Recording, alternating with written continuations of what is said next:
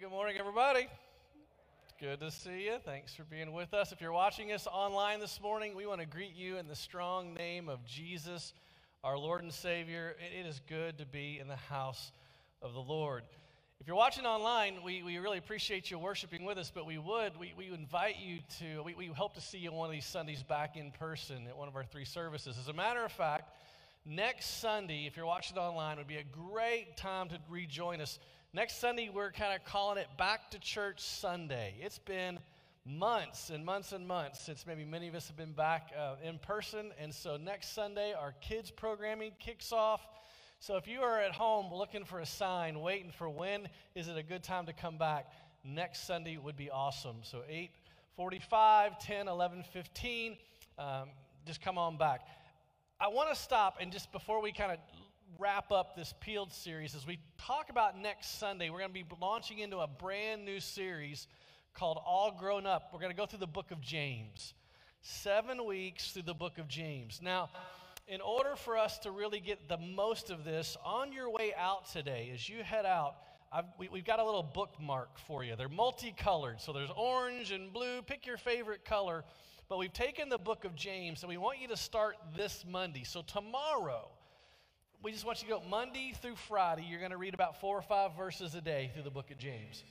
And then we're going to read through the whole book together. So as we study this, as we preach on it, as we do this in life groups, as we have you read individually, I think God's got a great plan for us as we go through the book of James. So on your way out, grab one of your bookmarks, and we'll start reading tomorrow. Hey, today we cross the finish line on this series called Peeled, the Fruit of the Holy Spirit. Turn to your neighbor and tell them at last. Yeah. 9 weeks on 2 verses. And I know it's been a long time, but hasn't God unpacked some pearls of wisdom?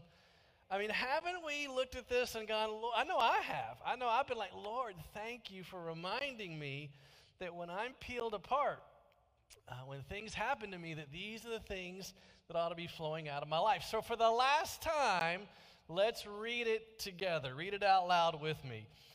But the fruit of the Spirit is love, joy, peace, patience, kindness, goodness, faithfulness, gentleness, and self-control. Against such things there is no law.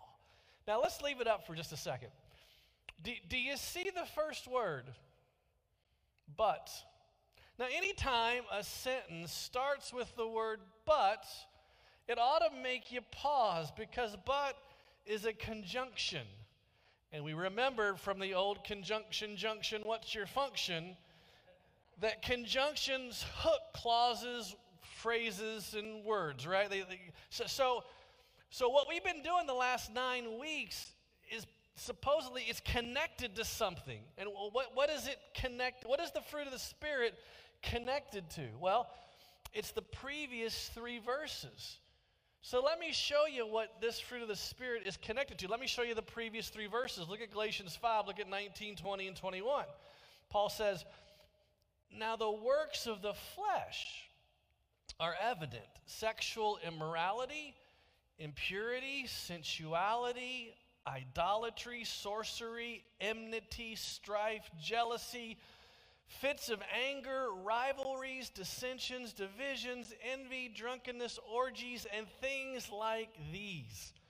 I warn you, as I warned you before, that those who do such things will not inherit the kingdom of God. So in Galatians 5, we have a coin. We have a 2-sided coin. Heads is the fruit of the Spirit, and that's what we spent 9 weeks on. But there's a tails to this coin, and that's the works of the flesh. And maybe someday we need to do a series on that, right? But let me just remind you what the works of the flesh, what Paul is joining the fruit of the Spirit to. He's joining it to the works of the flesh. Let me just remind you about the works of the flesh. Paul says that my nature, my original nature is fallen and it's sinful. Look at just some of what's on the list. I'm immoral, impure, jealous, angry, envious, drunken, carnal, and he says, and so much more, things like these. Paul says our natural inclination is what? It's dark. You and I, we all have a dark side. Turn to your neighbor and tell them, you nasty. You've been waiting a long time to tell them that. Turn to your other neighbor and say, you nasty too. Yeah. Because that's what Paul is saying. He's saying we all have this sinful, fallen, nasty self, right? And you can put lipstick on it, you can curl its hair, but it's there. It's mean, it's ugly, and that sin nature is nasty. And I want you to know something. When you become a Christian, it's not like this sin nature moves out. It's not like the sin nature checks into rehab for 8 weeks and comes back reformed and civilized. No. That sin nature will stay nasty your whole life. And you will carry it your entire life. And the power of the sin nature, the power of the flesh is really incredible. Now, one of my many weaknesses, and I have many, one of my many weaknesses is my love of donuts. I've never met a bad one, right? Never met a bad donut. But a few years ago, my wife and our youngest daughter, we went to Las Vegas. We wanted to see the lights. We saw a few shows and just kind of walked around and saw the city. And while we were there, it was during the NCAA Sweet 16 brackets, the college basketball championships, right? And I thought while I was out in Vegas, I would do my own bracket. I'd pit donut against donut, and I would crown a donut champion of the world. So I hit every bakery, every donut shop in and around Las Vegas, pitting their best donuts against another bakery's best donuts. I was going to see whose cuisine reigns supreme. I posted the bracket on Facebook. I need therapy. I need a lot of help in my life. How many of you remember that? Do any of you remember? Okay, several of you remember, right? What I never told you was the last bakery that I went to, I saved for last because I heard it was the best donut place in all of Vegas. It's called Donut Mania. And if you ever find yourself in Las Vegas, you've got to stop at Donut Mania. It's like going to Willy Wonka's chocolate factory. There were donuts I had never been ever introduced to in my whole life. There was creme brulee. Woo. There was mint cream filled. There was giant blueberry fritter. And I was in, like, it was awesome. And I was there for like 40 minutes just looking. And I walked out of that donut shop with $50 in donuts. Now, normally I would take that box back to the hotel and the girls were still asleep and I'd wake them up. But I got to the car and I had to park in this little alley. I'm in the alley in the car with this box of donuts going to town, just going to town. All of a sudden, there's a tap on my window, and there's a policeman right at my window. And I roll the window down. I've got glaze all over my face, cream filling in my beard, and he looks at me and he says, "Kind of early, isn't it?" I said, "I guess." He said, "How many you had there?" "Just one." That's the last time. I mean, I thought I was going to get busted for donuts. But I just love them, right? And so that's just the pull of the flesh. Now your cravings, your sinful nature, it can run from mildly disturbing to daringly dark. That's how the flesh can run. I mean, maybe it's donuts, maybe it's shopping, maybe it's pornography, maybe it's alcohol or drugs, maybe it's approval. Maybe it's you have this need that you've got to be a size 4. Maybe it's pride. Maybe it's prejudice. But man, Paul says in Galatians 5 that we all have a dark side. We all have this sinful nature. Now that's the bad news. I don't know about you, but I need some good news, right? I know about the power of the flesh. I need some good news. The good news is when Jesus finds you, when Jesus applies his blood to your life, when he becomes your Lord and Savior, not only are you forgiven, but a new sheriff comes to town. And that's the flip side of this coin, the power of the Holy Spirit, right? When the Spirit of God moves into your life, he brings a pantry of power. He brings this arsenal of spiritual artillery. And that's what the fruit of the Spirit is. That's the power that pushes back. That's the artillery that you use to fight back against the carnal nature of the flesh. And that's what we've been doing these last 9 weeks. So we come to this last piece of artillery, this last aspect of the fruit of the Holy Spirit, this idea of self-control. Now, because God gives it to us, God wants us to control our flesh. God will give you the tools to push back against the flesh. He will give you the power to curb your cravings. Self-control. Let's think about it. It's not natural. Self-control doesn't come easy. It's not. What's natural is for my flesh to cry out, feed me. What's natural is for that broken sin nature to hoot and holler and to say, look at me and pay attention to me. And there are a lot of things that I can't control. I can't control traffic on the Gene. I can't control who wins an election. I can't control whether or not they play football in the fall. But with the help of Jesus, what I do know is I can control myself. With his help, with the power of the Holy Spirit, with this idea of self-control, I can say to the flesh, no. I don't have to fall to every whim and to every craving that my fallen nature says look at or feed. I can tell the flesh to stop. I can refocus my mind. I can turn off the computer. I can distance myself from ungodly influences. But this idea of self-control doesn't originate with me. It only comes when I stay connected to Jesus. That's how self-control flows in my life. A living, healthy relationship with Jesus Christ. Self-control, listen to me, it can make or it can break you. Look at Proverbs 25:28. Proverbs 25:28. Like a city whose walls are broken is a man who lacks self-control. Now that's tight. That is really wise. Solomon says, picture a city that has no outer wall. Or if it does have an outer wall, there are these huge gaping holes in the wall. He says, man, an enemy can just waltz in unopposed. An enemy can just come in anytime it wants to ravage the city because there's nothing to stop it. And that's what he says. A man or a woman without self-control is exactly like that city. The flesh can beat you down anytime it wants.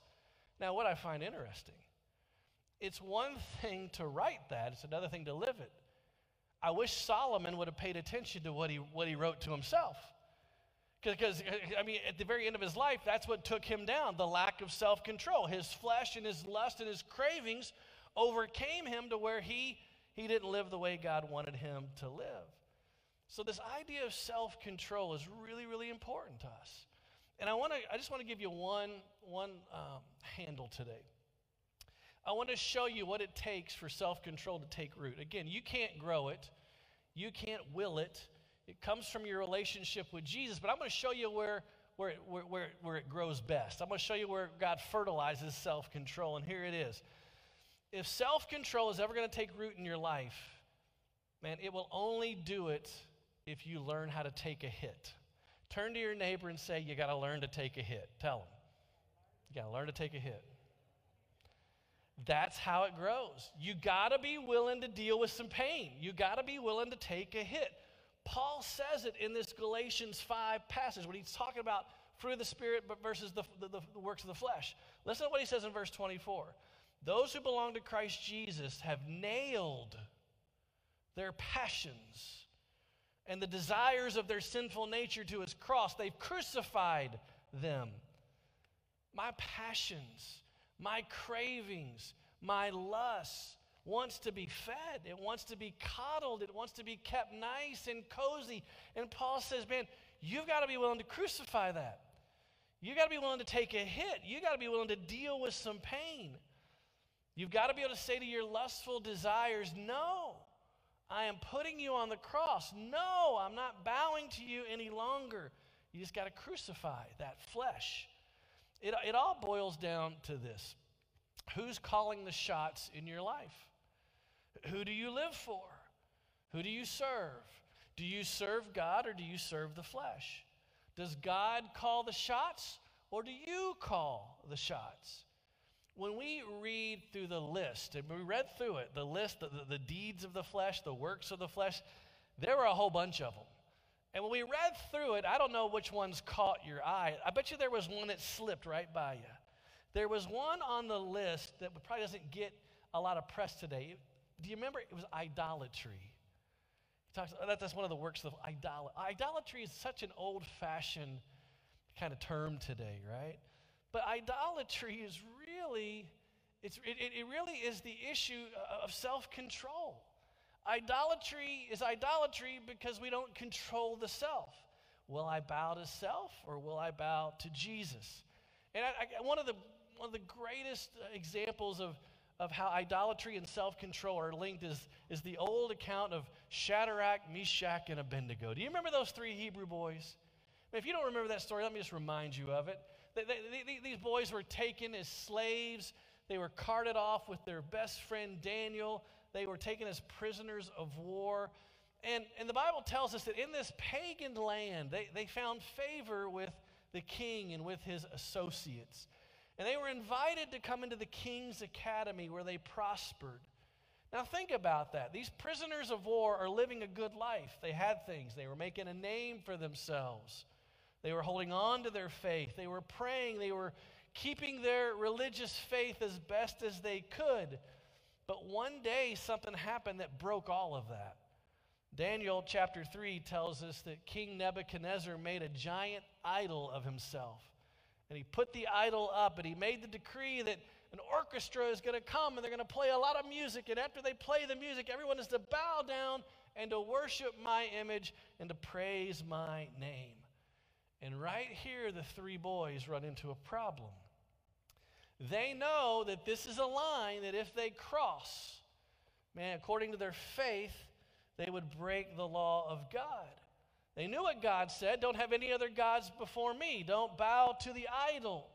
And you talk about a battle between the flesh and the spirit. You talk about how that battle was waged. That was intense. The flesh would have cried out to these three boys, wait. You've got it made. You are excelling. You are living such a good life. Don't mess this up. It's not that big of a deal. How about this? Bow on the outside, but stand on the inside. You could do that. You could just go through the motions, but then in your heart say, God, but you are my God, and I'm just doing this to get along with everybody. See, that was the flesh. But the Spirit would have been tugging at them and whispering to them, bowing is bowing. If you bow, you will cross a line. Trust the Lord. Don't drop to your knees. So do you see this battle between flesh and spirit? Do you see this battle between comfort and pain? Well, you remember what happened. They didn't bow.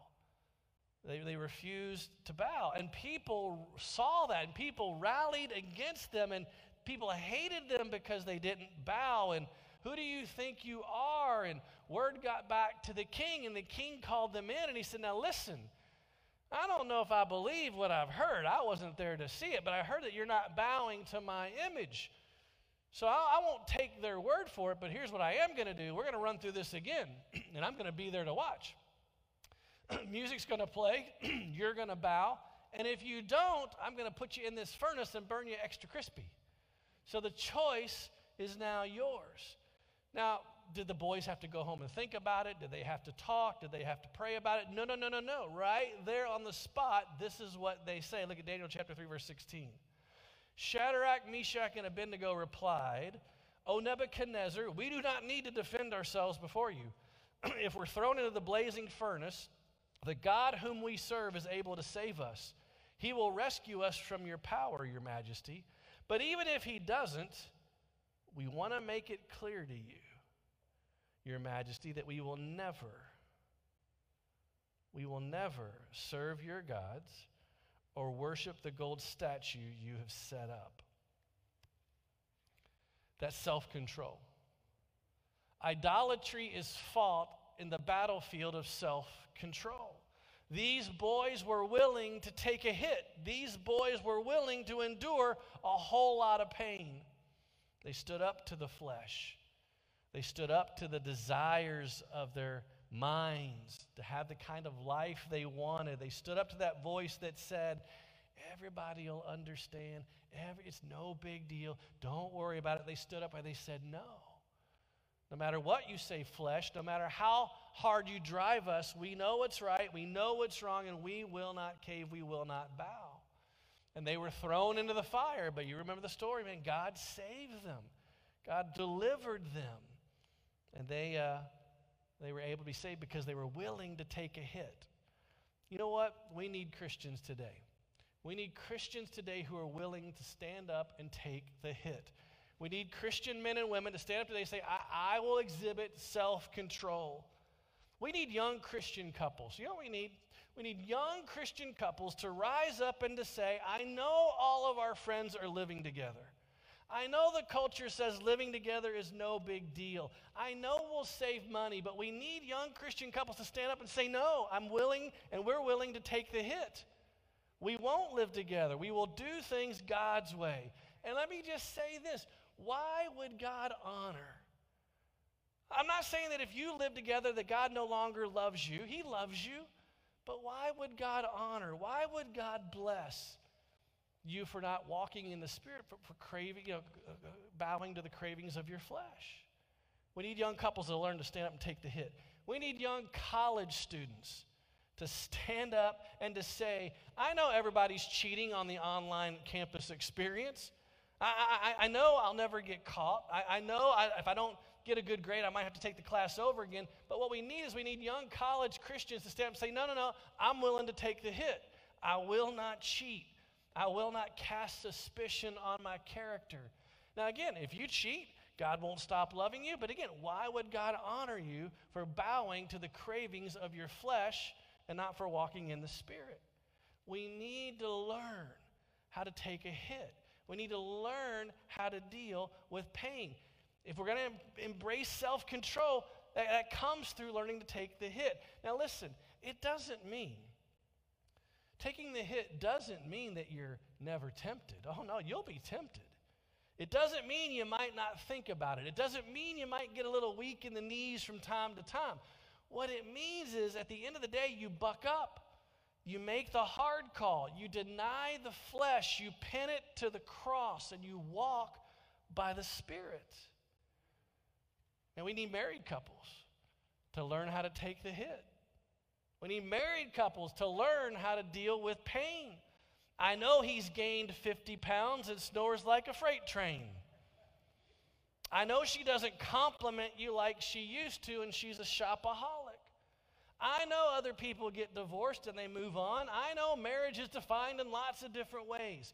But we need Christian couples to stand up, to take the hit, to keep their vows, to go to counseling, to figure it out, to deny the flesh, and to walk in the Spirit. Learn to take the hit. We need Christians to stand up and to say, I know my flesh wants all of these things, the latest and the greatest gadgets. Who wouldn't want the newest boat? Who wouldn't want the giant house and the jet skis? Who wouldn't want the $500 yoga pants, right? But to be able to have all of that and to be able to say, we don't have any savings, I'm in debt up to my eyeballs, I can't afford to tithe. What God wants you to hear is take the hit. Pare down, control the urge to spend, honor the Lord with the tithe, bring it into his storehouse, and watch what walking in the power of the Spirit can do instead of craving to the desires of the flesh. And self-control is cultivated, it's fertilized in this field of learning how to deal with pain and learning how to take the hit. Now listen, I've just burned through a whole bunch of hay. That's been some pretty harsh, some pretty heavy things. And maybe you're here this morning, and maybe you're living together, or maybe you did. And maybe you're here this morning and you cheated on an exam last night, or you did last semester. Maybe this morning you've gone through a divorce or you're going through one right now. Maybe this morning your finances are upside down. I want you to hear something from me. I am not throwing shame your way. We all have our stuff. We all have idols. We've all got places where the flesh cries out to us and pulls us. But listen to me. We've got to stop living like our culture. We've got to stop worshiping and craving and bowing to the desires of the flesh. Christianity was never meant to be easy, and we've made it easy. And as Christians, we can say what we want to say. We can type what we want to type. We can go where we want to go, and we've just made it easy. Jesus said, if you want to follow me, part of that is denying your flesh. Part of that is denying your flesh, picking up your cross, and crucifying yourself on it. Holy Spirit will help you develop this ability of self-control. It comes from Him, but only in the field of learning how to take the hit. So for the last time, the fruit of the Spirit is love, joy, peace, patience, kindness, goodness, faithfulness, gentleness, and self-control. Against such things there is no law. Let's pray.